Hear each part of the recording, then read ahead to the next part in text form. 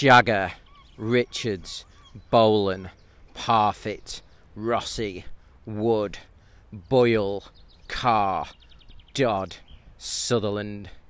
Just a few of the names who have graced the stage of the location for this week's podcast, ladies and gentlemen. We are at the beautiful Lees Cliss Hall in Folkestone for this year's Nudgestock. We're currently walking on the promenade in front of the venue. Breathe that behavioural science in. The waves of the English Channel, kissing the cliffs below. I'm Romy Mike, and today the team and I will be probing the great and good of behavioural science. We'll be soaking up the sights and the sounds, tasting the candy floss. We'll try and grab Rory in between costume changes. We'll chat to some of the attendees, where they come from, who they are. Let's go and take our seats at Folkestone's premier behavioural science festival. Keep off the bad acid. Nudgestock. So here I am with podcast favourite Mr. Dan Bennett. Dan, can you describe what you're seeing? So I'm looking out at some yachts on the Folkestone Sea, which are in 40-degree heat. The Folkestone Riviera. The Folkestone Riviera, on the balcony at the back of the stadium. The reason why we come to Folkestone is that it's full of surprises. And actually, if you want to get people to think differently, you need to start by changing the context to change the perspective. So I think coming down to Folkestone is the one of the most important parts about Nudgestock. Great. And how many have you been? You've been to them all? Yeah, we did the first one in Shoreditch, at the end of my road. Then we did the second one in Deal, because we already had a house there. And then we've done 3, 4, 5 and 6 here. And then next year, who knows? And how has it changed over the 6 years? The first year, I think we had 22 speakers. So we were really going for like 5-minute, 10-minute slots. Yeah. And by the end of the day, people... The TED format, I think, is known. Yeah. We chicken or egg, we don't really know, but we know that people were tired by the end. So now I think we've really built the thing that we've really worked hard on is getting the feel right of the day. Do you know what I mean? I think kind of when you walk in, you see the staging. The fact that we open with Mr. Andy Bad Robinson, and we have all the food stands, and the guest list is amazing. We've just worked on making what you might call vibes. What do we want people to take? Because different people take different things from it. What do we want people to do with this day? I think what we want people to do with this day is to start thinking differently and doing things differently. So, which is part of the Folkestone context. You go into a place you'd never normally go, and you're listening to things you'd never normally listen to, and then hopefully off the back of that you'll do things you'd never ordinarily have the permission to do before. Ace. What a beautiful way to end this segment. Right, let's go in. It's people are arriving. The vibes being created. Let's go. Good luck, Roman Mike. Okay, so I'm outside with Michael Pauling, who I've literally just grabbed, and he's just come off stage. Your talk was titled Biomimicry, Nudge or Shove, which is an amazing title for us. Can you tell the people not as lucky to be here what it was about? Sure. Well, biomimicry is about looking at how nature has solved problems and then using that understanding to address human needs. So a simple example is Velcro. That was actually inspired by seed burrs. Amazing. But now we know vastly more about biology, and actually we can find some amazing solutions. Particularly for architects, we can find examples of efficient structures, greener materials, more interesting ways of bringing light into buildings, and so on. And that's the essence of biomimicry. And is that because we've come to the stage where if it works in nature, it's essentially a pretty good standard of formula? Well, yes. I mean, you could look at all the things in nature as proven solutions because they've survived the rigors of evolution, which has killed off all the less successful ideas. Structures. Yeah. So definitely you can look at it that way. It's like a sort of design source book in which all the products have benefited from a 3.8 billion year research and development period. How did you first see the kind of bringing architecture and design from kind of nature? How did you first come into this? It's something that nearly all architects encounter in a small way during their studies. But it was really when I started working on the Eden project, I was fortunate to join in the early stages. That was when I realized that there was so much more to it. And particularly when I went on a a 1-week intensive course at a place called Schumacher College. And prior to that, I'd been going to loads of conferences and, frankly, listening to architects sort of bullshitting about how clever they are. But I'd learned more in those 5 days at Schumacher College than I had learned in the previous 15 years of going to conferences.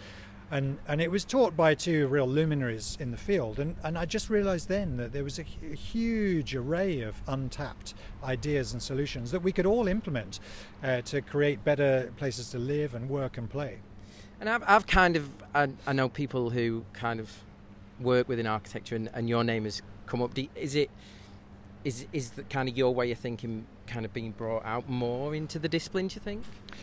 Well, at the moment it's still only a fairly limited number of clients that are employing it. It tends to be the clients that are a bit more adventurous. Yeah. They want to go beyond standard approaches to sustainability and go further with saving energy and water and making a better environment for people. So, I wish there was a wider uptake. At the moment, it's there's only a few people really demonstrating leadership, but it's definitely growing. Amazing. Nudge Talks, or what we think it is, and what we're already mentioned today, is about bringing 2 disciplines together. To solve new problems or look at problems in a new light. How important do you think that is in kind of problem solving? Oh, it's absolutely critical. I always think the most interesting things happen at the intersection between disciplines, and so I always try to work with polymaths.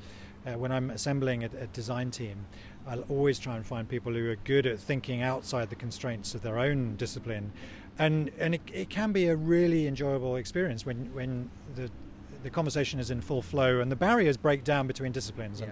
And the engineer starts talking like a landscape architect, and the chemist starts talking like an architect, and so on. And that's when it becomes really rewarding and produces fantastic results. Amazing. Where can we find out more about you, kind of your information, the stuff that you do? Well, a couple of sources. So my company website, Exploration Architecture. I am a recent convert to Twitter, so by all means get in touch with me that way. I do have a book, Biomimicry in Architecture, which is selling well, and I've also got a TED Talk, which has been online for a while. Amazing. Right, I've literally grabbed you as you come off the stage, so I'll go and let you cool down because it's boiling out here, but thank you very much for your time. Thanks, Michael. Thank you very much. So I'm here in the bowels of Leeds Covent Hall with Michael Froelich, CEO of Ogilvy. Michael, you introduced the day. I did. It was quite overwhelming, actually. So I've never been to Nudge Stock before, and it's incredible. Just the setup, the amount of people, the atmosphere. It's proper rock and roll. It's amazing. Why do you think that behavioural science has such an important place in marketing? It's really simple.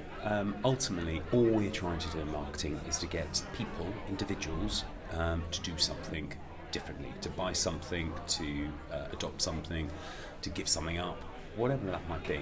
And behavioural science is at the core of that. The best, the understanding those people and what motivates them and how we can change their behaviour is what marketing's always been about. And what we're doing, what we're always doing and the team's doing is really helping us understand much better how that works. And do you think there's opportunities for behavioural science to solve bigger problems than communications?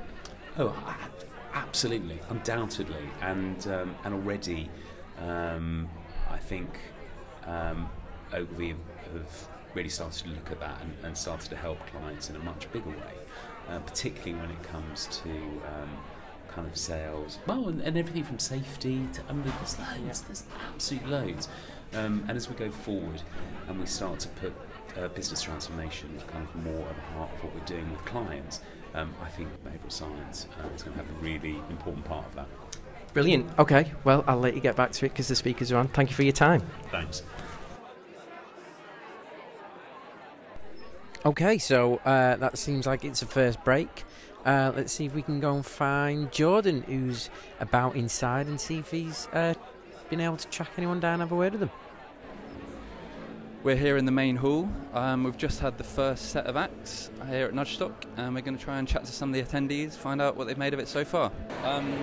Firstly, if you could just sort of introduce yourself, your name, who you are. Yeah, so hi, I'm Miriam Jordan Keane. I'm head up the marketing efforts for British Gas at the moment, but actually just about to become CMO of the NCS Trust. So very excited about that. Fantastic, and thank you so much for coming. Any sort of highlight of the morning so far? I know we've only had a few speakers.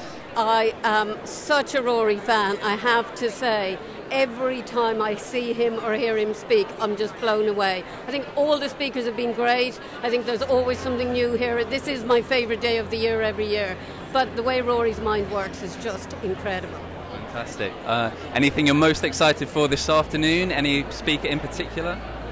Do you know what? I'm really just looking forward to all of it, because having heard Michael speak about, the inspiration that he was getting from the biological world, again, full of surprises, so I expect that there'll be lots more to come. Fantastic. And just finally, sort of, how do you see the importance of behavioural science and Nudge Stock, and talking about it in sort of business terms and helping businesses grow?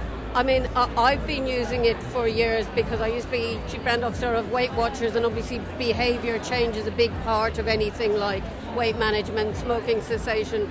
But I think for all brands, learning to engage with customers where we are nudging them as opposed to in the past when we might have shouted at them, it makes such a difference in the relationship between brand and consumer. Fantastic. Thank you so much. Thanks. Could you sort of introduce yourself, your name, who you are? Yeah. So my name's Lizzie Kenyon, and I'm Director for the Centre for Social Innovation at Keep Britain Tidy. Brilliant. And have you been to Nudge Stock before? Is this your first time? This is my first time. I'm here with a colleague who's been before, so we're really excited. And what have you thought of the day so far? Just at lunch now, I've had the morning speakers. Any sort of key thoughts? It's been a really diverse range of speakers, really from outside of our sector, so it's great to hear about ideas of practical application of behavioural science, and that's really what we're here to learn a lot more about today. Anything you found the most interesting, the most likely you'd be to share with someone else when you get home? I think the whole discussion about context being important is something that we're already applying in our work. So a lot of our work is on littering and waste behaviours, and we're thinking about how context influences different behaviours. So it's really good to hear some of that confirmed today and to have sort of further thinking and insight on that. So far it's been a great opportunity to come together with like-minded people who are interested in, as I say, those practical applications of behavioural science, and yeah, great opportunity for kind of cross-fertilisation. So yeah, I'm excited to come next year too. Thank you so much. Okay, well, I'm with Ruth Morgan. I've grabbed her just as she has come off stage. And Ruth, you have just blown my mind, but not in a good way, I don't think, because essentially now I'm frightened of leaving any suggestion of my DNA anywhere in case it can be used against me. Can you just give us a bit of a background of your talk and how DNA, forensic science and behavioural decision making all join? Oof, that's a big question. I think, first of all, I think don't worry too much. Good. Don't have nightmares. Don't have nightmares. But I think it is something that people don't always appreciate quite how sensitive the techniques are, quite what can be found, and if it's in the wrong context, it can be seen to mean something completely different to what it does.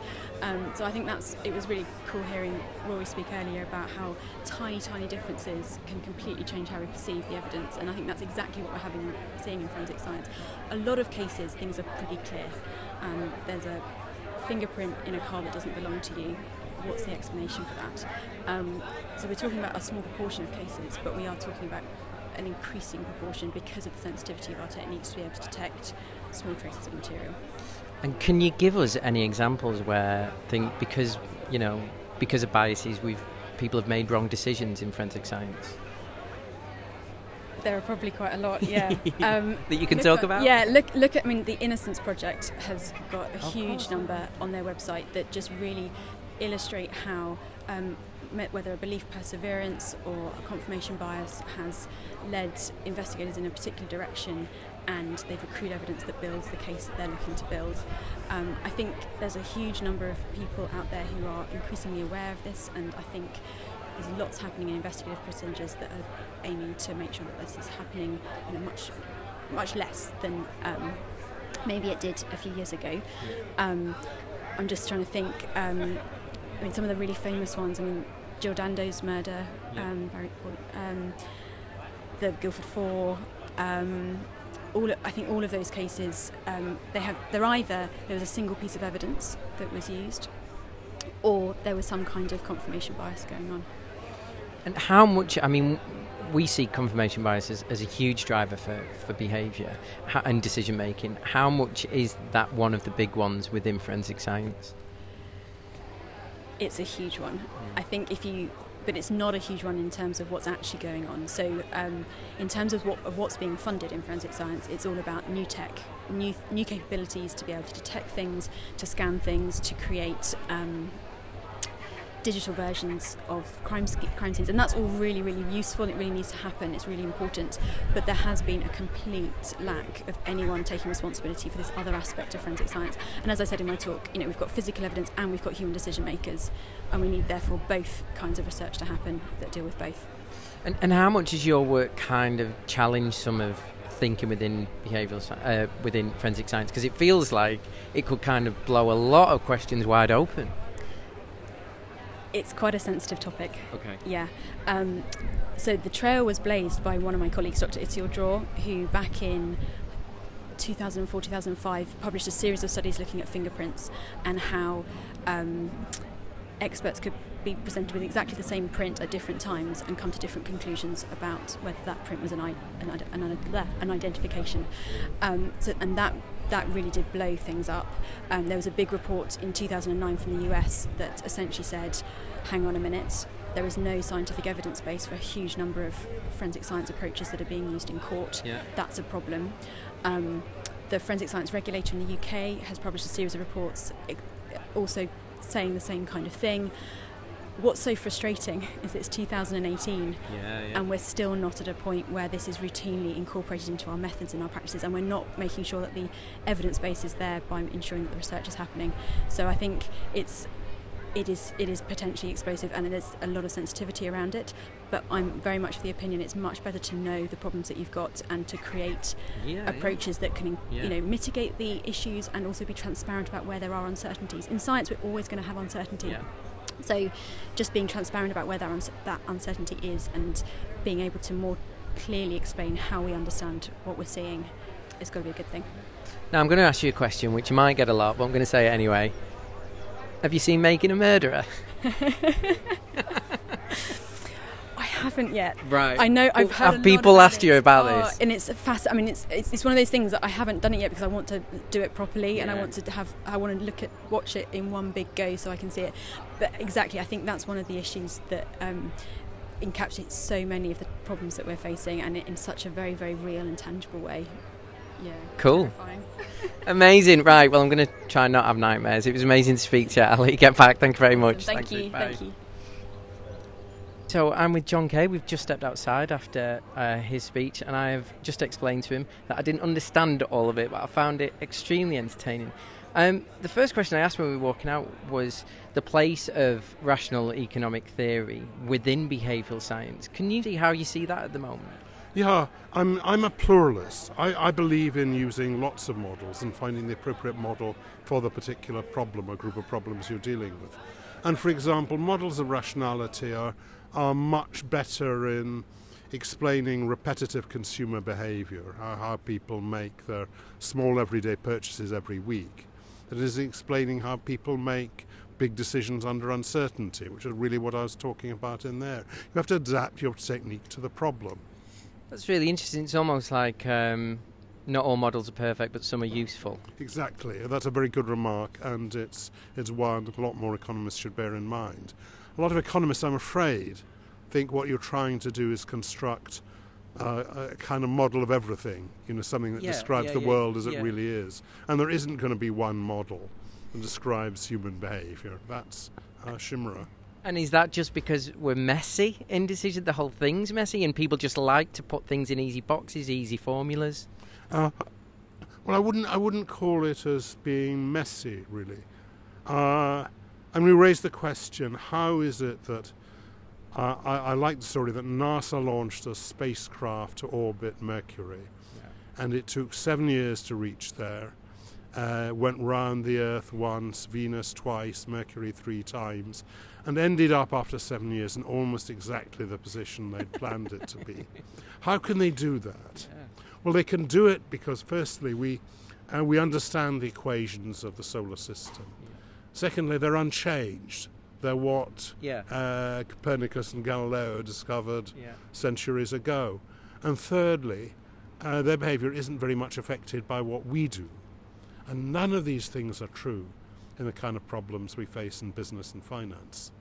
I mean, that's the thing that we constantly discuss, is that context is king, and context is a huge driver. Yeah, and I use the bird in the hand example, amazing. Which is we'll try and post that, which is an obvious. It's the context that gives the meaning, and we all know that there are sentences. He went to the bank means something very different if you're a criminal than if you're a fisherman. Yeah. There was one term that I picked up, which was collective collective intelligence. Right, okay. Which is to say we know a lot more as groups than we know as individuals. And my example, just to illustrate the point, is nobody, literally no person, knows how to build an Airbus. But collectively we do. And that's just the most complicated, or one of the most complicated products we make in that kind of way. But this thing happens all the time.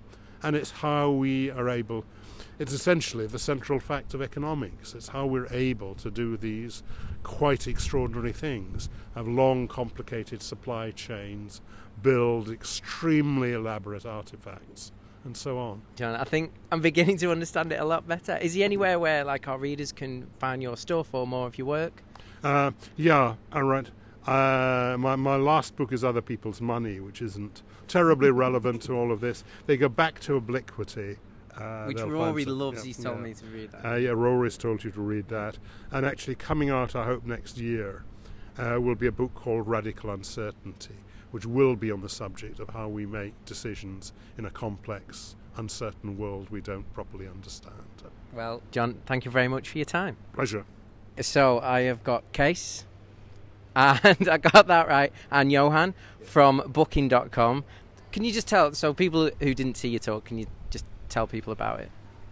Yeah, so I think what Johan and I talked about today at Nudgetalk is how you can apply behavioral science at Booking.com for the sake of helping the user to find what they want and find what they're coming to do on a website, which is mainly book an accommodation and experience a great trip. So we want to empower people to experience the world, and we are today talked about like we have dozens of teams that work on usability aspect on how to make it for you easy to book, but also Johan and I are more on the motivational part. So how can we trigger some of your motivation? How can we trigger behavior by helping you? And one of the things that we talked about is how can we use social proof on our website? How can we use similarity? How can we use scarcity? And actually, why is this important to users? Which Johan talked about in that people behave rational and also more emotional and also more intuitive. So we want to serve both groups actually. Great. And Johan, do you guys start with, I mean, you might not have a process for it, but do you guys start with what the behavioural literature says and then you work the interventions out of that? Or is it more of a creative process and then you post-rationalise and is it are you always testing the behavioural principle, the bias, the heuristic? We start with what the customer wants, what the customer tells us, right? Nice. So we have the benefit on our side to have, as you would have seen, 10 millions of users coming to our site per day. So we get to experiment, A/B test, and learn with a lot of statistical significance what matters to our users, and we learn that very quickly. And depending on, so we get ideas, absolutely, from books and psychology texts and so on. But I think it comes down to what the customer says, because we build our products towards an outcome, right? So he's like, hey, we come up with a problem. It's like, hey, what's the problem the customer has that prevents them from getting to what they want? And then we develop a product or a feature that will help them solve that problem. And as I touched on earlier, one of the things that we need to consider is also helping them to, like, get convinced to actually use it. So if we develop a new comparison feature, it could be a wish list or something like that, we need to be able to convince users to actually use that feature and understand what its value is. And that's when we can use, like, some things like social proof, authority, scarcity, like things like, hey, this is the number one used feature on our site, brand new, check it out. And it's more about the application and use of what we are building. At the end of the day, we're still product developers. So great. One of the kind of hot topics in applied behavioural psychology at the moment is, do some nudges have a bit of a shelf life? Do their effectiveness wear off when people start to see them? Who wants to take that meaty question? You mean if it's Case? like, if I repeat your question in a bit, are you referring more to, like, does it have a short-term effect or long-term effect, or? Well, if people start to see, oh, I know now that they're, like, 3 seats remaining or 4 rooms remaining at this price, do you think that becomes less effective because they're used to the application? Okay. Yeah, I see Johan Johan. Oh, Johan wants to jump in here? So no, absolutely. So I think there's some, I'd like to think Booking.com, I mean, even before I started working here, we've been kind of one of the front runners in terms of using psychology in this way, in e-commerce anyway, right? So absolutely. So I think with more and more people, more and more companies out there that are adopting these techniques, like the number of rooms, number of seats left on a flight, on a train, or how many other people are booking, how many seats are left, those kind of things. So the power is wearing off because people are seeing these kind of messages more and more. So it doesn't necessarily mean we have to think of new ways of convincing them. I think fundamentally, if we develop a good feature that solves a user problem, then the convincing part takes less effort. So we don't need as many of these messages that come in from everywhere and push people to do things. So if I can answer it correctly, in terms of, like, probably the message that's kind of lost some of its effect the most, would it be how many people are booking? I don't know. What would be I can't think of one particular message. I think also what we try to do is we really have an experimentation culture. So we start from the problem and we define a problem, and then we start with having a hypothesis, like by doing X can lead to I, and then we try and then we see in an experiment, in an A/B test that we do, to see if we solved this specific problem. For example, by seeing if people booked more holidays that they are happy with. We do this, like, also in retrospect, in the sense that if today we have a success in saying how many people are looking at a specific property, and we see that this helps people actually booking these properties and have a great experience afterwards in this property, that doesn't mean that this will stay forever on our website. We will try to evaluate this and maybe next year or maybe next month, right? There is an hypothesis that this might be, for either all users or for a specific segment of user, might be not helping at all. And we, instead of how many people are looking at this property, we can better say how many people from a specific area rated this higher than an 8, right? I mean, so these are, it's continuous improvement and tweaking and currently learning, building, measuring, and then learning, building, measuring, and kind of this lean startup way of working that we're doing. And how much do you put on the kind of power of creativity in solving that? So, so there's the behavioural science, but the execution of that is sometimes down to the creative way you can solve that problem. Yeah, that's a great question. Also, like, how come we up with this idea? So so we read some books. We are, like, just biased in the sense that we are very enthusiastic about behavioral science, but it's like everyone in the team, in the product teams, like, they are very autonomous, so they are very empowered to come up with the ideas. And a designer might have a very good idea, or a front-end developer that writes the code might have a very good idea. And every idea is kind of equal to each other. It's more like who can create the best hypothesis with the best preliminary data behind it is the ideas that going to test first. So our job is actually to not come up with these ideas, but to prioritize these ideas as how they can solve these problems that we define up front. And all this input comes from the whole organization, comes from the team specifically, can even come from our competitors, right? Can even come from other industries. Different categories. Yes. So no, it's not that we are bouncing balls to a wall and then came up with creative ideas. There's part of it, but we try to empower everyone to come up with this. And we always consider, as product owners anyway, always new ways of working, new ways of solving problems. And then the way we prioritize the best ideas is like, okay, which has the most sense, which will be most impactful for the customer and the business. I mean, fundamentally, they're the questions that we want to answer, but we always look at fresh ways, always, and open to fresh ways of solving those problems. Great. Stay curious, test and build. Yes, that's the key, exactly. Right? Well, lunch has just been served, so I will let you go. Thank you so much for your talk. Really appreciate it. Right. Speak soon. Pleasure. Thank you. Excellent. Bye. So that's lunch. Amazing to talk to the Booking.com team. Well, these Volivants aren't going to eat themselves. I'll see if I can grab some people in the lunch queue and see if we can speak to some more people. Cool. So I have grabbed two people from the lunch queue and pulled them out. So this will be very short because people are getting hungry. First of all, can you just say who you are, where you come from, and why Nudgestock? My name is Leah. I work for WRAP, Waste Resource Action Plan. And I'm here at Nudgestock because I love listening to the behavioural psychologists and how we can apply that to what we do. And hello. Hi, I'm Sarah. I'm also from WRAP, and I'm here today because we've been working on a lot of projects that are related to behavioural economics and kind of achieving behaviour change. I'm also a sociologist by training, so I came to listen to some inspiring speeches, Rory being one of them. We hope that bringing people from kind of different ways of thinking will help people solve problems in other areas. Is there anything from today that you've already taken away?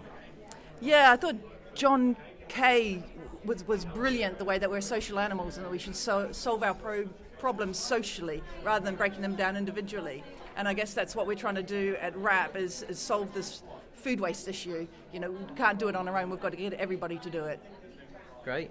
Sarah? For me, it was really about thinking outside the box. So what Michael was talking about, the biology, and thinking about how that can help us solve other problems, not just from an architecture point of view, but just thinking outside the box for our kind of issue. So yeah, that was really cool for me.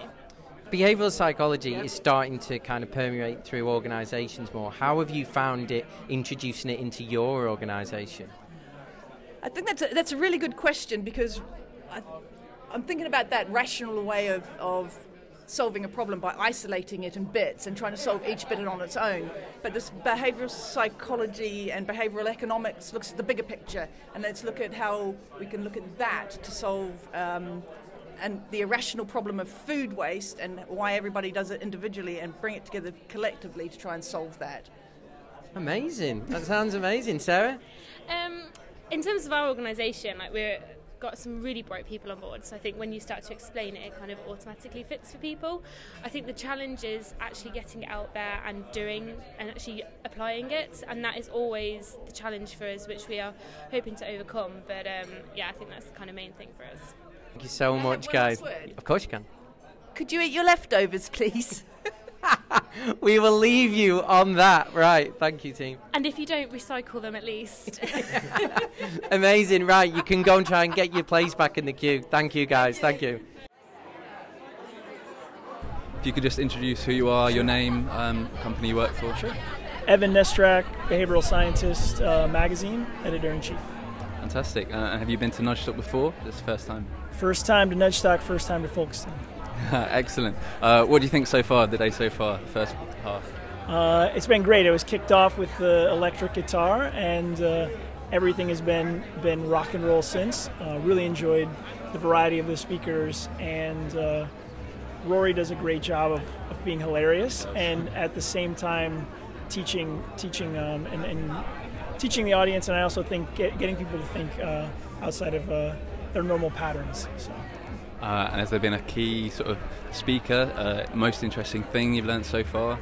I really enjoyed the biomimicry and the idea of how can we bring biology into design, and the drawings and the architecture that Michael Pollan showed were just fascinating, and that's one area where I just definitely want to keep learning more. Anyone you're most excited about this afternoon? Anything you're looking forward to the most? So I love network science. I'm really intrigued to hear Nicholas Christakis speak, and I think some of the network science methodologies are going to really take behavioral science to the next level over the next few years, and I'm excited to hear what he has to say. Anything that you've learned this morning that you would sort of recommend to someone else or to another business? Something that you would share? Let me think. That you've heard today? I'm not a marketer, but his idea of how a marketer might look at an illogical answer and see, maybe an opportunity or see something to learn there. Whereas a scientist might consider that, a dead end, right? So this kind of balance between how do we understand and think about what we're doing in terms of universal truths, or just trying to understand and see patterns. And I think that's a really interesting kind of debate and conversation to be had, and I'm excited to hear if anyone else references it and kind of hear how that conversation develops. Evan, thank you very much. Brilliant. So I've managed to pull someone else out of the lunch queue. Can I just ask your name, the organisation you're from, and why Nudgestock? Rhian Gladman. I'm a programme manager at the Local Government Association. We represent councils across the country, and I'm here at Nudgestock really for some new learning and to meet different people working on behavioural insights problems and take that learning back to our councils who are really dealing with some of society's biggest challenges and need some fresh thinking to help them with that, and that's my job really. Wow, and what stage is behavioural science currently in? Kind of local government and councils at the moment in terms of how people are adopting it and adapting it? So a lot of councils have done behavioural insights work around their council tax bills to encourage those to be easier to read and easier for residents to actually understand what they need to do and how they need to pay their council tax and make that easy to do. And now we're seeing them actually move into much more difficult, more complex areas. So we're working with councils around public health challenges. How can we encourage people to take more exercise, to drink less sugary drinks and eat less sugary snacks? We're also looking around how can we help councils to get more of their adult social care charges paid for as well by local residents, and it's really starting to take off, I must admit, but it's very complex, challenging work, and it's just good to really work with other interesting organisations. And is there anything that you've taken away from today already? I know there's so much kind of diverse thinking. Loads of stuff. I was really interested to hear a council case study used, actually, Oadby and Wigston, around the bill posting for gigs and stuff, and rather than all the money being taken away. And similar things around graffiti have been done by councils as well, actually commissioning local street artists to do that kind of more professional sort of street art actually really improves the local realm, and rather than having to pay money to take it off. I thought that's a really good example. So it's excellent. Thanks so much for your time. Have a great rest of Nudgestock. Thank you very much. Ciao. Okay, so I'm with Caroline Webb outside, and it has gone a little bit windy. And Caroline's talk was called Nudge Thyself. Caroline, can you tell us a little bit more about it? Well, I've always been interested in the use of behavioural science to make the world a better place, and early stages in my career that was very much about how do you create positive change in countries, in whole organisations. And over the time my interest got more and more focused on individuals and teams and how we can use behavioural economics, behavioural neuroscience, behavioural psychology to actually improve our own effectiveness and our own well-being. And that's really, where the idea of Nudge Thyself came from, because so much of what's out there that people in Nudgestock are using for their clients, they could be using for themselves to improve their own effectiveness, their own productivity, their own performance, and so on. So that's the work that I do. I think it's fascinating, and I think there's such an opportunity to be at our best more often if we actually apply the research to ourselves. Yeah, the thing I think I took away from it was sometimes it's not the things that happen to you, it's how you react to them. And are the built-in things that you kind of go, okay, I know this is happening, but I also know that there's techniques and rules that can help me overcome it, or at least maybe take back control a little bit of the situation? It's exactly right. You know, sometimes people ask me to summarize my book in one sentence, and you know, I read a book called How to Have a Good Day, and really it is that. It's the fact that we have a bit more control than we think we have. And you know, in some ways that doesn't sound like a very dramatic message. It is true that, you know, there is bad luck and there are bad days and terrible things do happen, but it's all about the question of understanding the control you have over the style of your response and the impact that that can have. And you know, that can be tiny interventions like recognizing the effects of confirmation bias and the fact that as you're going into a conversation with someone, maybe you're not looking forward to the conversation, knowing that if you're expecting them to be a complete tool or a complete jerk, whatever word you want, you are going to look for evidence that confirms your assumptions, and you might miss the one moment where they're a bit more helpful, they're a bit more friendly, they're a bit more conciliatory.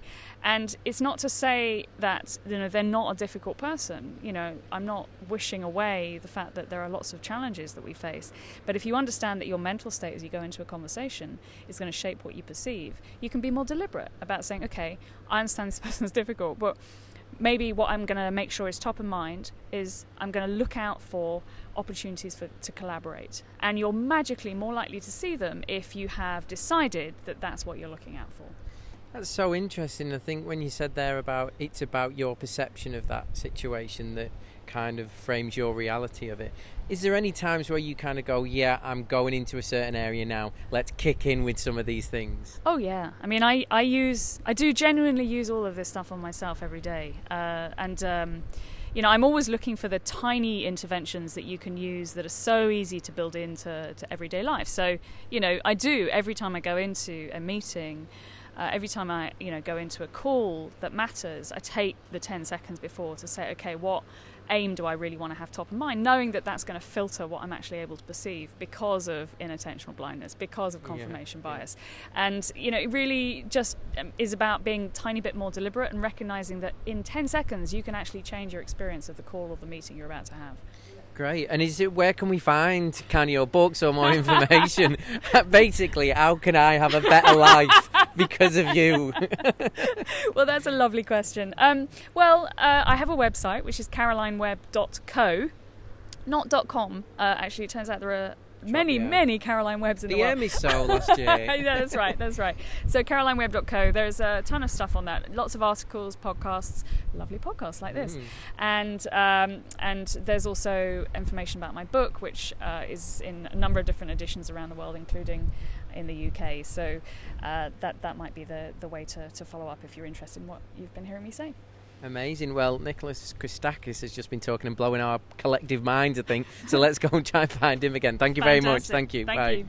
So I'm here with Nicholas Christakis, who has just blown my mind with his talk, because essentially it was 30 years worth of work in, 30 minutes? Yeah, 20 years of work in 35 minutes. Yeah. And what I'm going to ask you to do now is, can we reduce that to 5 minutes to do all your work? I mean, can you just give us a brief, how you came to do the talk?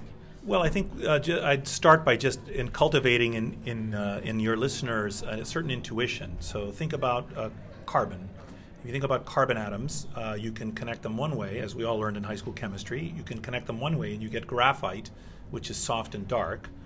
Or you take the very same carbon atoms and you connect them a different way, a different pattern of connections, and you get diamond, which is hard and clear. And there are two key intellectual ideas there. First of all, these properties of softness and darkness and hardness and clearness are not properties of the carbon atoms. They're properties of the collection of carbon atoms. Yeah. And second, how you connect the carbon atoms to each other determines which properties you get. And it's the same with human social groups. You can take a group of people and connect them one way, and they're very nice to each other, and they share information, and they're kind to each other, and they're productive and innovative and healthy and happy. Or you take the same people and connect them a different way, and they have none of those properties. So this says that there's something about social networks that's really important in our lives. It's not just who you are, it's how we've assembled ourselves into networks that has so many implications for not just whether you become sick with a germ, but whether you find a partner that you love through your friend's friend's friend, or whether you become happy or sad, or whether your group is a nice group or a bad group. It depends a lot on the structure and function of our networks. That's really interesting because we talk a lot of the time about context, how context influences decision making. And I suppose it's really interesting because actually the networks and the reactions of people within your networks will define the context that you create. Yes, well, one of the interesting things is that the networks create you and you create the network. So they go back and forth. And so some of our work has looked at the evolutionary biology and the genetics of friendship. You know, why do some people want many friends and some want few? If you and I both want the same number of friends, why do you pick certain individuals and I pick other individuals as my friends? And conversely, the networks which we create, but which also are thrust upon us, then shape our own experience. So it's a rather complicated way in which we humans don't just live in groups like stampeding buffaloes. We live in networks. Yeah. One of the things that you said within the first 3 or 4 minutes, which I absolutely loved, and I'd not really heard this said before, was we weren't interested about the people we were affecting or the people we were trying to affect. We were interested in about the people we weren't affecting. Yes. Can you tell us a bit more about that? Because has that been something that's been brought up before? Because I absolutely love that as a kind of an approach. Well, the idea is that you can go into we work in the developing world setting, so you can go into a village in Uganda or India or Honduras, where we've done most of our work. And, let's say there are 1,000 people in the village and you pick 100 of them to get some intervention, a clean water intervention or a maternal and child health intervention. And the usual perspective is to go back a year later and see how many of those 100 people responded to your intervention. But actually there's a more subtle and more important, I think, way of thinking about that, which is not what do those 100 people to whom we give the intervention do, but what does everyone else in the village do when you give those 100 people the intervention? Because maybe 50 of the 100 people you intervened on adopted the practice you taught them, but maybe they persuaded 200 of their friends. So actually you affected 250 people in the village, having thought you only affected 50. But to see that, you have to look at everybody. You can't just look at the 100 you've treated. You've got to track the whole 1,000 to measure these spillover effects and see how they work. And do you think this could be a new way that we start to look at when we're trying to address like big problems like health en masse, that the one person that you affect has the knock-on effect on the bigger group? Yes, of course. I mean, we think that there are ways to exploit these network effects. See, here's the thing. Everyone has the sense that, or they recognize that, that you're affected by your peers. Why do you start smoking? My friend started smoking. Why did you buy why'd you buy an iPhone? My friends bought an iPhone. So everyone has this understanding. But what's interesting is that actually the effect doesn't stop at one degree of separation. We're not just affected by, nor do we affect those people to whom we're directly connected. We also, through the network, have these indirect effects, such that your friend's friend's friend can affect you and you can affect them. So what this means is that as you begin to look seriously at these effects, it gives you new tools to intervene in the world to make it better, to improve our health, our wealth, our security, and our civic life. And just within that, do you think that there's certain people that could optimize their effects? So some people may be more effective than others in creating kind of... Yeah, to create these spillover effects. Yeah. What we've been looking at is not on who you are, but rather on where you are in the social fabric. So what we're interested in is not conventional ways of identifying influential people, who's rich or who's attractive, for instance. We're interested in identifying who, by virtue of where they're located in the social graph, can create more of these knock-on effects. And we've been able to use a variety of methods to find evidence for that ability. That's amazing. Just for our listeners, where can we find out more about this? Because it's really interesting. So for the science of this, you can go to my lab website, which is one word, humannaturelab.net. So that's humannaturelab.net. And there you'll find lots of videos. You can download all our papers. If you look around, you'll see some TED Talks that I've given and also some other talks that I've given that might be of interest to you. And we've got your book here, I think, today, and people are queuing up for it, apparently, because we had a message before saying we've run out of cash at the store because everyone wants to buy Nicholas' book. So thank you very much, and thanks for your time. Yes, I have a book called Connected, the book is called Connected, but I have a new book that's coming out in about 9 months called Blueprint, The Evolutionary Origins of a Good Society. That sounds amazing. Thank you very much for your time. Thank you for having me.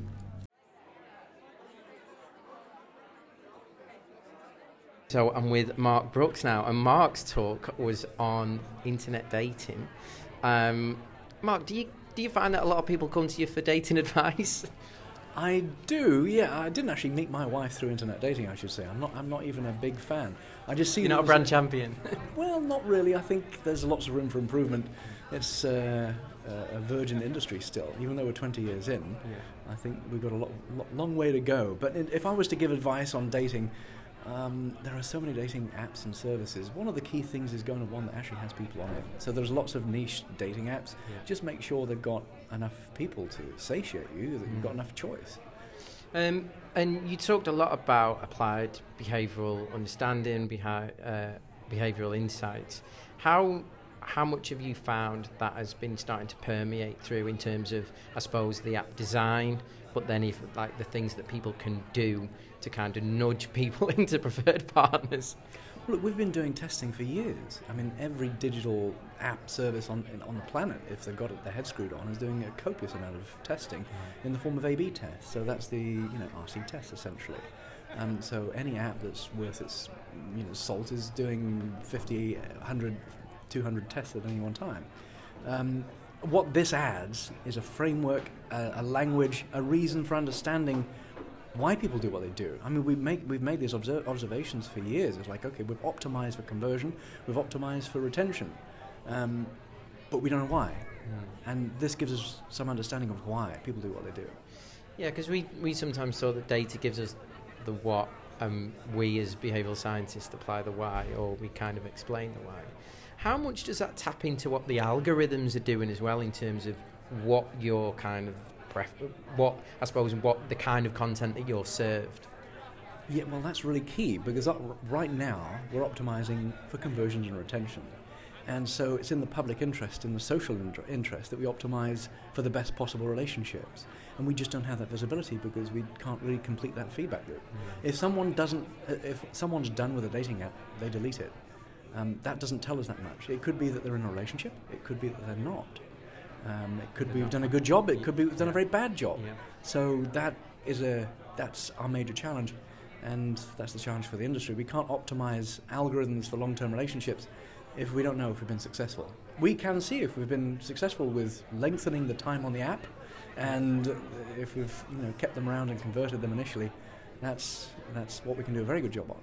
But we've got room for improvement. Yeah. Well, it's really interesting customer journey. It's like a customer journey like no other, I imagine. You make the customer happy. See you later, you don't see them again. How much is kind of maybe for people listening to this, can they go, so what can I do as a user to improve my chances on kind of dating apps? Don't be boring, don't be generic, be specific about things that you like to do. Your profile has to stand out. There's a lot of competition. So if you're going to have photographs on there, which you should, just make sure there's quite a few hacks actually when it comes to photographs, and they're not necessarily, they're actually female or male centric sometimes. So a guy can have a dog, and that's good. A woman can't have a dog. That's not good. That's so interesting. Men will get more attention if they've got their pet in the picture, but women will get less. Wow. And with that, do you kind of post-rationalise any of the psychology of that? I mean, we could just invent a new effect now, the man with the dog effect. Right, exactly. We could write a paper on this. Well, as my professor Paul Dolan kept hammering into us, LSE, went through LSE. He just got to become a point of fun, really, because every lecturer would say context matters. Nowhere more so than internet dating. There are so many contexts within that, so many lifestyles, cultures, niches that we have to deal with. There are many, many contexts. And so optimizing around those for something other than just conversion to retention is a challenge. Context that you can and can't control. One of the things you mentioned towards the end was Facebook coming into the space, which is really interesting. Can you tell us a bit more about that? So Facebook, actually Mark Zuckerberg no less, announced that they're getting into dating, which was one of those things that we might have expected a few years back, but it was a bit of a surprise. No one saw it quite on the cards right now. They can solve the feedback problem that we have. They know when people have met, who they've met, and how long those relationships last. They've got the perfect information to know if they've been successful and how to tweak the algorithm for longer-term relationships, which is ultimately the ultimate utility of any dating app. Well, thanks very much for your time, Mark. Really, really appreciate it. Thank you. So I have managed to track down the Behavioural Strategy Director at Ogilvy, Sam Tatum, a.k.a. my boss. Thanks, Mark. I mean, it's so exciting, hey. Like, it's lovely. From a personal perspective, from a team perspective, I think we put a lot of work into this. So thrilled with the turnout, thrilled with the speakers, and always thrilled with when the weather makes it shine. Yeah. But I think what's in speaking to people in the breaks, I think what's been sort of reinforced for us, and is why we should continue to do what we're doing, is the diversity of the speakers that we've been able to get this year. From our rock stars, our sort of our hardcore academic partners, to people applying it from Booking.com to all the way through to matchmaking online. So it's lovely to have the diversity shown here today, and I think people get a lot from that. I think the thing that we found is when we've been kind of jumping in and just kind of asking people, so what is it? The thing that is so interesting is it's a new way of thinking about something. Not this is going to solve a specific problem for us, but the investing in we need to look at problems in different ways. Yeah, and I think that's what's certainly interesting for our clients. And when you look at a category, you might see yourself in the airline industry or in the tech industry or in the, sort of a pharmaceutical company or fast-moving consumer goods. And what's really lovely about today is that it's focused that every presentation, every speech has people at the centre of it. Yeah. If we're talking forensic science, all the way to better understanding that sort of and calculating social movements en masse, all the way down to whether we swipe left or right.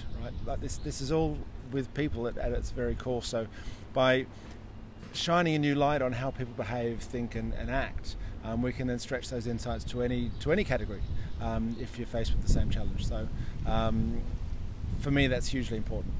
The one thing as well that's come up is that it feels like now no longer do people think that it's something that they really have to fight for to push through into some of their organisations, that it's becoming an accepted way.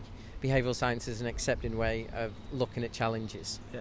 I think it's a really good point. I mean, certainly coming from our business, within Ogilvy, we've often talked for a while. It's a bit of a double sell. Yeah. You need to convince people of the industry and the science, and then hopefully that we've got a solution. So it can be a triple sell on occasion. But I think certainly it's this thinking has been around for a while, and I think intuitively people get it. But also, I mean, a second Nobel Prize never helps also to get it back on the map and reinforce its credibility with Richard Thaler earlier this year. So I do think it's we're in mainstream now, which is great, because I think for us, certainly in seeing how people are experimenting, applying, learning and failing, being mainstream can only help us progress the discipline further. And I think being able to quantify its effectiveness positively or negatively, that's what people are seeking. And next year? Next year, well, the rumours are out. Next year, whether we're staying in Folkestone or Eastbourne has been mentioned. Coastal towns seem important. We've got to keep it coastal. Let's start the rumour of a big top somewhere in Eastbourne. That's certainly the rumours around camp. But we'll be back for 2019. That will be Nudgestock number 7. We hope we can live up to the sort of the 6 years prior. But really looking forward to it. Well, these G&Ts won't drink themselves, Sam. Well, they won't. Thank you for your time. Thank you so much, Abe.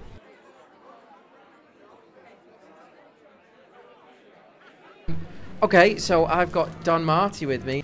I loved how you were questioning targeted advertising, because that's the first time I've really seen it on with the kind of data and the kind of the arguments backed up. Can you tell us a little bit more about that?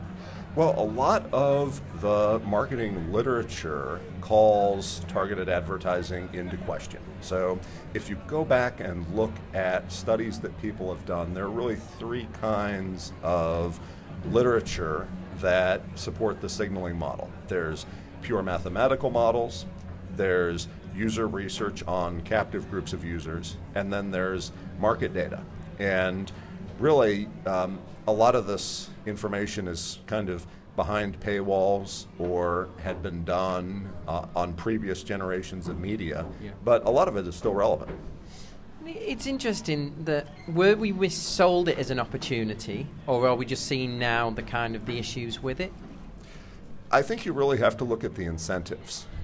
Most of the advocacy for targeted advertising is driven by ad tech intermediaries who are capturing a greater and greater share of ad revenue away from the publishers. So the classic advertising model is 85% to the publisher, 15% to the agency. Today, it can be as little as 7% to the publisher. 30 to 40% is considered good. Wow. And what are the more top-level behavioural reasons for some of this? So Rory just mentioned trust. That's one. Signalling. That these things that clearly we've just probably not only now, but we can now frame them and going, this is the psychological problem. This is why it doesn't work. Yeah, and David Ogilvy back in the day said, the customer is not a moron. And the customer is also not a game piece in a targeted advertising game. The customer is very much an active player. And they will choose and control their media environment to expose themselves to messages that they think are valuable. Now, if you look at The Economist magazine, there's no offer to buy the printed Economist, but without the ads. Yeah. That's because people who buy an ad in the print Economist are clearly sending a signal, whether it's a high-end watch or Oracle database or some other luxury good. They want you to know how much they spent on an ad that reaches an entire audience.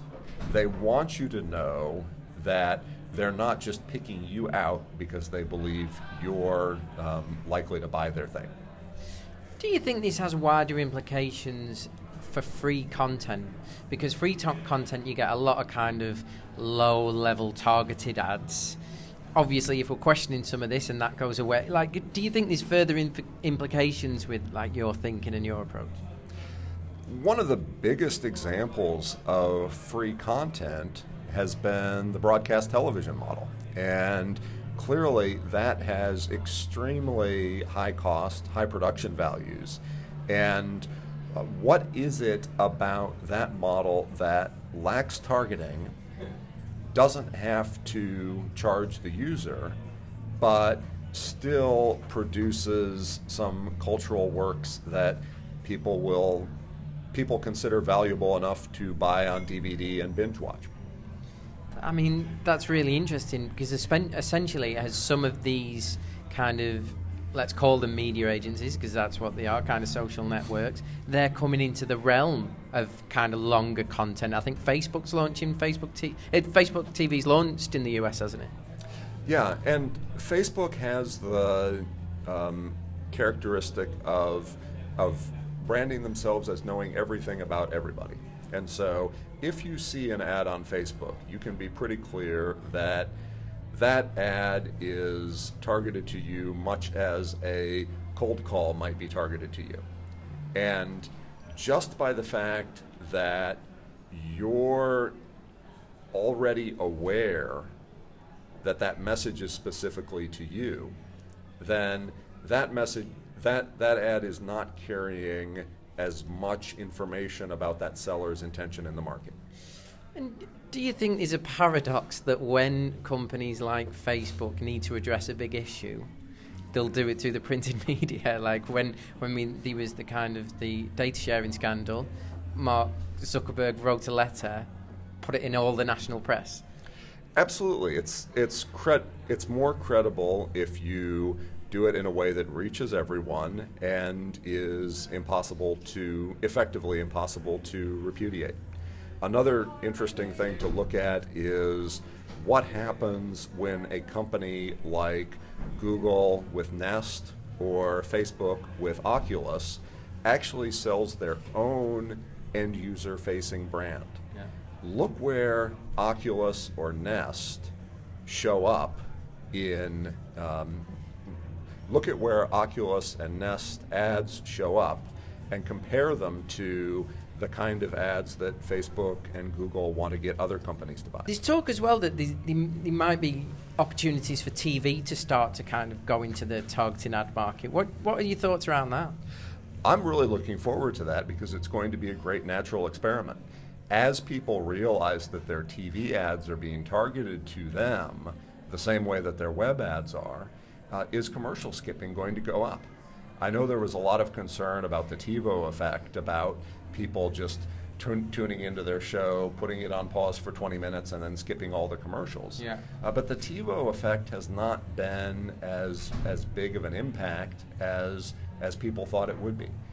Now that targeted TV commercials are starting to appear, are we going to see more skipping, more pirating, more other ways of avoiding those commercials as people realize the signal isn't there? And do you think that when people feel they're being targeted, that's just that's an instant rejection to it? I don't think anyone has the time to do instant and total rejection of everything. Yeah. If I wanted to have a perfect media watching experience, it would take me more time to filter all my spam, filter all my Twitter ads, filter out all my YouTube ads. It would take me more time to do that than to actually enjoy the news and the cultural works that I want. So everyone has a point at which they feel that a particular kind of ad is not pulling its weight, it's not carrying its side of the signal for attention bargain, and they're going to put in the time to ignore it, block it, or regulate it. Is there a slight paradox that with TV the production values are higher than creating a banner ad, so therefore there's a little bit more skin in the game for targeted TV ads?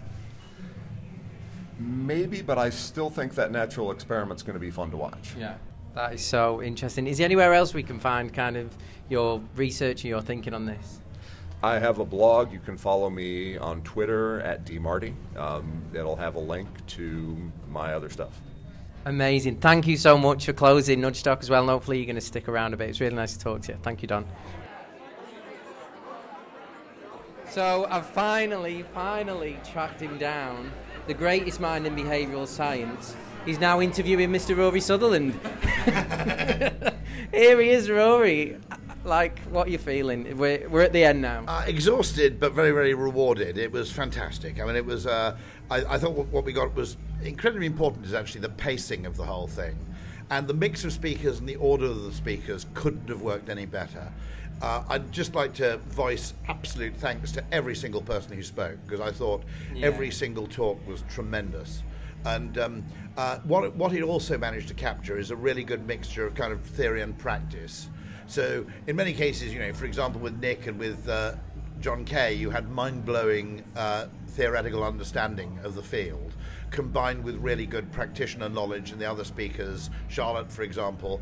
And I think that point I made at the beginning, I think really I felt vindicated. The idea that, look, we're not looking for laws here, we're not looking for rules, we're looking for patterns. The great thing about patterns is, they require a certain degree of judgment, but they do recur. And finding a pattern that happens in one place and seeing if you can replicate it somewhere else. As John Kay said, I think is one of his closing words in the questions, this is always going to be a bit messy.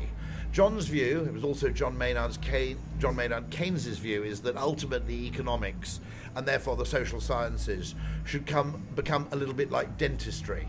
First of all, it should be more a craft than it is a science, but also it should be a simple, small-scale, practical thing where you go around using your insights and knowledge to remove pain and just generally improve things at a human scale.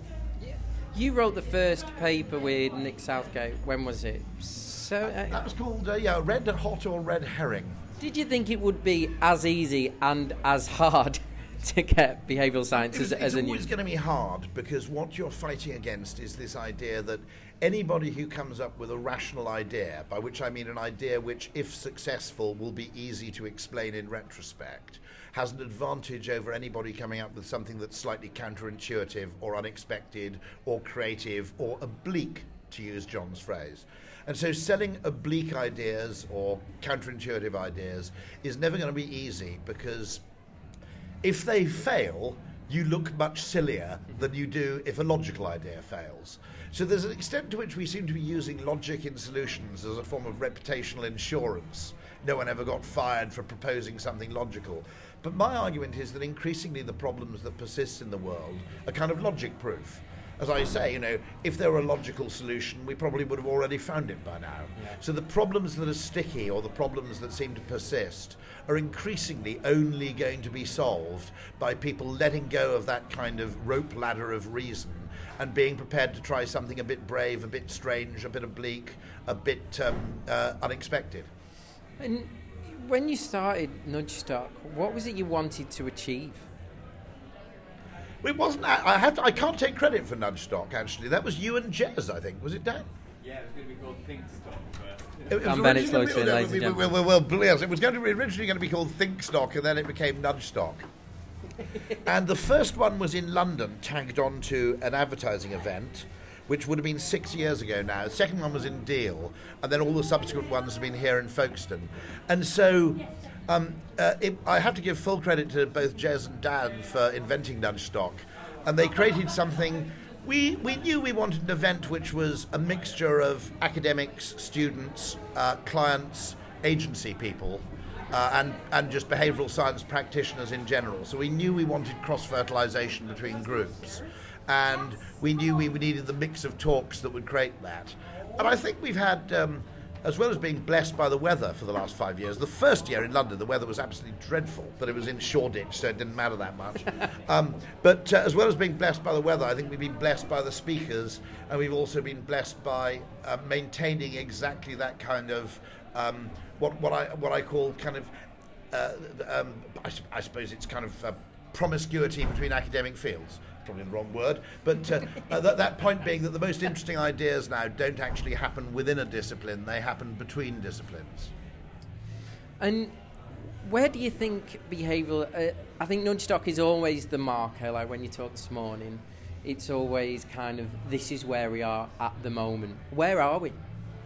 I don't mean Folkestone. I think what we're doing bit by bit, and it'll take bloody years. I mean, maybe there's going to be a kind of sigmoid curve where the whole thing tips. We don't know. That's maybe what a network theorist would predict. But the first thing is, it's not a red herring. That book, Red Hot and Red Herring, is still published by the IPA. It's still a mandatory part of every IPA training course. And that will be, next year, that'll be 10 years, that book's still being printed. Okay. So the first thing is, it didn't go away. It wasn't a flash in the pan. Secondly, it's patently growing in popularity, and it's growing in scale, and it's growing in spread. So at what point it taps out, of course, you can never know. But there is the chance, I suppose, of what you might call a sort of, wide kind of shift in economic and business thinking, where we move away from this obsession with kind of economic rationalist, reductionist models. At the same time, even if it doesn't achieve that, and I genuinely don't think you can predict whether it will or won't. What it has done already is it's given people at least permission to have a different kind of conversation. Yeah. Okay? So, if you're in a local government organisation 10 years ago and people were dropping litter, basically the first default was fine them. Or the second default might have been spend more money picking up litter. Now it's quite likely, by no means inevitable, but it's reasonably likely that someone might suggest behavioural interventions or design interventions, and also that person won't be looked at as if they're a deranged lunatic. So that's possibly the most important thing, which is maybe when it's the spread of a virus, you only need one person to be infected to infect somebody else. Maybe with the infection of an idea, the spread of an idea, you need 2 or 3 people. You need to reach a reasonable level of mass familiarity. At some point, people finally go, I can now talk about nudge theory without sounding like a deranged lunatic. And within that, and just picking up on Nicholas Christakis' point, is that sometimes it isn't the people you affect, it's the people around the people that you affect. No, and that's the extraordinary thing, that you can have a huge effect on people you've never met, which is part of the thing from Nicholas's talk, which is really amazing when you think about it. I also found that research where you actually go to African tribes and find that the shape and nature of their social networks is pretty much the same as people in the developed West, despite the fact that there are about 47 different technologies which you might reasonably have expected to have completely changed the shape of those networks. In other words, the idea that there's maybe the Dunbar number's right, there's something innate about our capacity to cope with groups of people and so forth. But and the fact that also the nature of the networks which people found themselves in seemed to be hereditary, that too was an absolutely fascinating finding. Well, it's been a fascinating day. Rory, thank you for your time. Thank you very much, Mr. Roaming Mike. It's been fantastic. Thank you for Nudgestock. Pleasure. Nudgestock. So there we go, ladies and gentlemen. The end of another Nudgestock. We've laughed a little. We've learnt a lot. Michael Pauling has told us how we can redesign our houses with the help of a beetle. Mark Brooks has showed us how we can improve our chances on dating apps. Caroline Webb has showed us how to have a better day. And Ruth Morgan's told us not to leave our DNA anywhere. By the time you listen to this, all the talks will be on our YouTube page, and check out our new Twitter handle, Ogilvy Consulting UK. We're now going to pack down the behavioural science for another year. I've been Roaming Mike. Big shout out to my co-presenter Jordan,